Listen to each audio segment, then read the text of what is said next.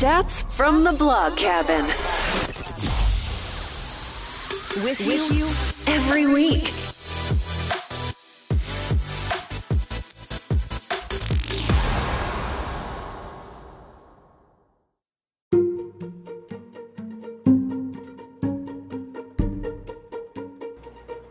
Hey y'all, welcome back to another episode of Chats in the Blog Cabin. You know, the show where I invite people into the Blog Cabin virtually to chat about life. I'm Melissa, and of course, I'm your host. Today is actually, there's no chat. I actually wanted to share a blog post that I wrote a while back about what God is telling me. Honestly, folks, if you've not noticed it, you're getting a little extra exclusive post or podcast on Sundays. There's a method to my madness. When I was chatting with Joan Murray, as you may remember a couple of episodes back, it popped into my mind that I needed to focus some on faith. I know some of the podcasts are about faith, but I needed to kind of focus a little bit on faith one particular day. So it came to me doing like Sunday sermons, Sunday podcasts, where people share their testimonies and share how God is changing it in their life. Now, it's not going to be a preachy podcast. It's going to be an interesting podcast with some of the things that I know a lot of people are going through, some things that are relevant. I have a lot of people in the works that we're going to be chatting about things. But I wanted to share this particular one because it came out of a conversation that I had with someone. And it's really a great way, especially if you're faith-based, to get your day started off or to end your day. And basically you ask yourself the question, what is God telling me today? I actually put it up all around my office in the Blog Cabin and as well as in the house. And I even have it on my phone as a screensaver. It says, what is God telling me today? So here goes. Here's the blog post. Hope you enjoy it.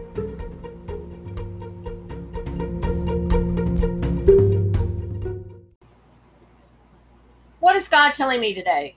Those simple words greet me every morning when I turn on the computer in the Blog Cabin. Those words, along with the vision board I created, are my current screensaver.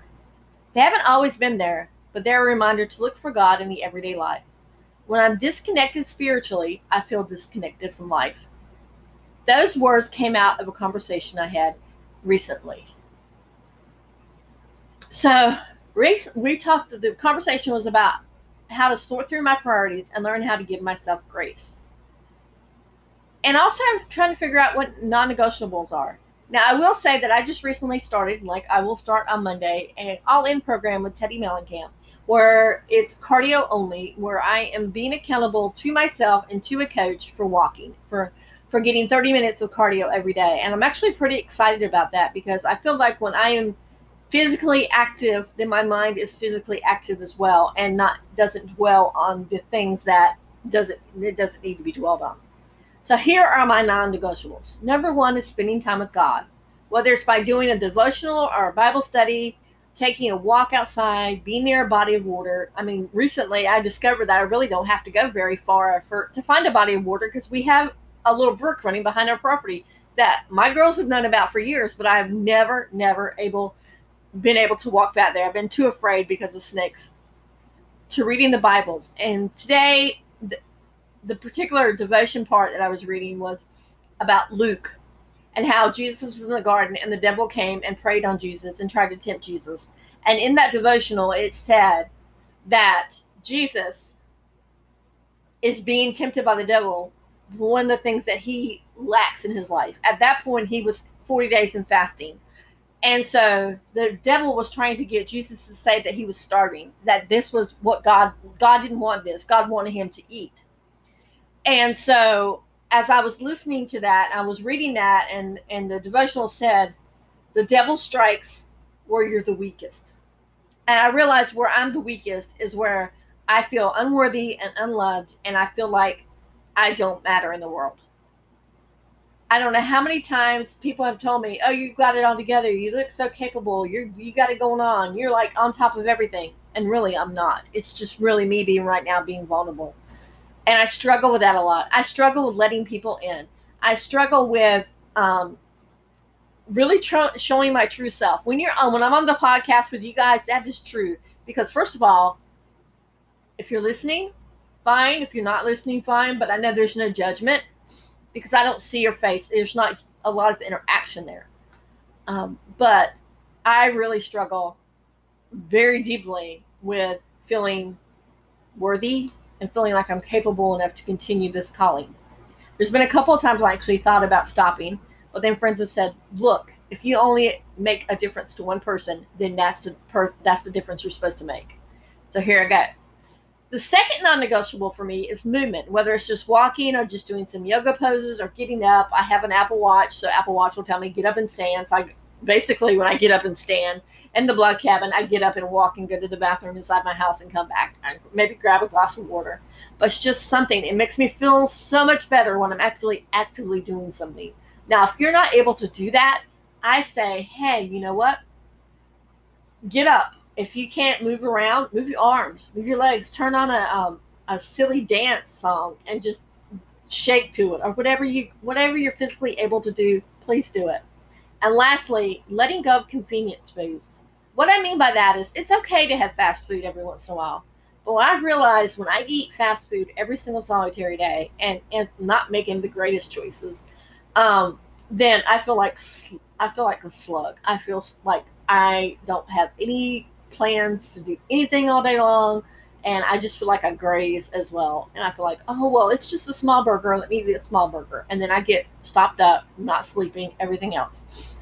Now I will say that we do McDonald's once in a while, and we do Burger King, and we do. Let's see, what else do we do? We also do Wendy's and things like that. Well, there's a reason behind we do that, because our little Allie, our Shih Tzu, who's actually sitting right next to me as I'm recording this episode, loves French fries. That's her favorite treat in the world is French fries. So we always try to go and get her some French fries. And now we've kind of, Gigi, our pit bull that we've adopted, has kind of turned her love of French fries as well. So now we even have to say, do you want some potatoes? You want a potato? You want a potato? And they're like all over it. They love French fries. Literally, they can smell French fries when they come in the house. And so it's really hard sometimes to say no, convenient food is not okay. And how I go about that is meal planning, meal prepping. I also support local farmers. We have a great farmer here in North Carolina where I'm based at called Bravo Steaks.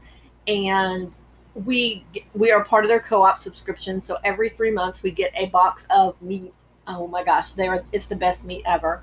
I also like to support other local farms. As you may notice on the podcast, I've had some local farmers on. I've had Emily from Odin Farming Company on several times. And then I also had Sarah from Purpose Driven Farms, which, if you may recall in that episode, I actually drove an hour and a half out of my way to go to her farm during the pandemic to support her, to help support the local farmers.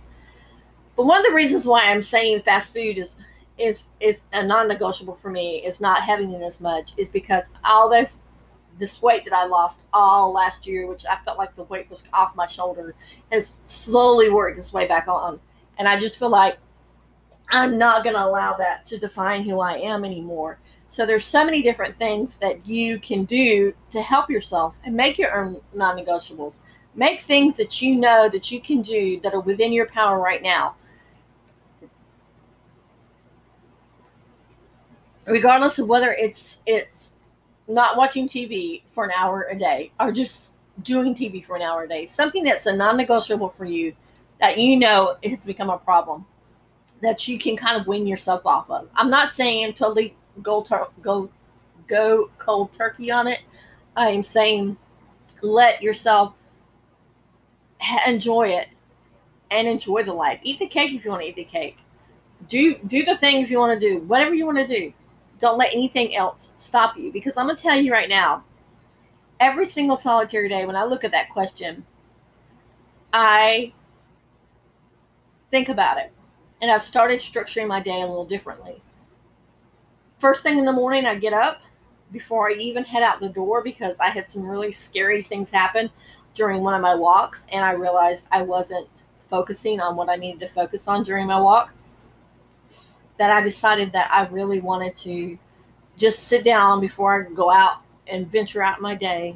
I read my devotional. It's basically 30 seconds, maybe a minute and a half to 2 minutes of just reading and soaking in. And it may take longer. It may take 5, 10, 20. It just depends on how deep the message is that day. But you don't have to go to your Bible or go to a devotional if that is not what you're about. What you can do is you can just get a journal and just journal about how you're feeling that day. Just do a brain dump and let things out and then go from there. Because honestly, folks, it gives you such a better mindset to start your day off with. And also to try to do a gratitude journal. 3 things that you're grateful for every day. Whether it's, hey, I got up today. You got up. At least you got up. Hey, I took a shower. I know we're new moms. Taking a shower is something to be really grateful for. Or, hey, you know what? I didn't turn the TV on until 10 o'clock. Or, hey, I didn't turn the TV on all day long. Or, hey, you know what? I got out and I walked in my yard. I stepped outside barefoot. It doesn't have to be a lot of big things to be grateful for. It's the little things as well. And so I'm going to come back in just a minute with another message, another blog post that I wrote. But basically, I want you to think about these non-negotiable rules. Because the biggest question is the most important thing I face each day. Basically, I can refuse to ignore the signs and let things go. And I can let God. I have to focus on more of what's taking up all my energy during the day. And so I had to focus on what I could control and what I can't control. And so, folks, I'm telling you, there are so many things that you can and cannot control. So I'm going to stop for a brief commercial message, and I'll be right back. Chats from the Blog Cabin. Enjoying this episode? Leave a review now.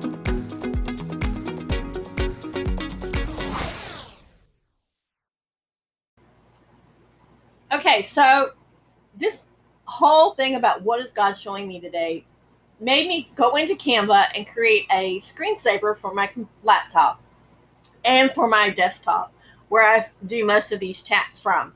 And basically, I have the screensaver, and it's really cute. You can actually go on, and I'll link the blog post here, but you can go on and look. And basically, it's a really cute screensaver. It's a woman with a dog with a backpack because, you know, like I said, I'm very into Allie. There's a mirror. There's a camera. There's a whole bunch of books. There's a house that represents the blog cabin. There's nature. There's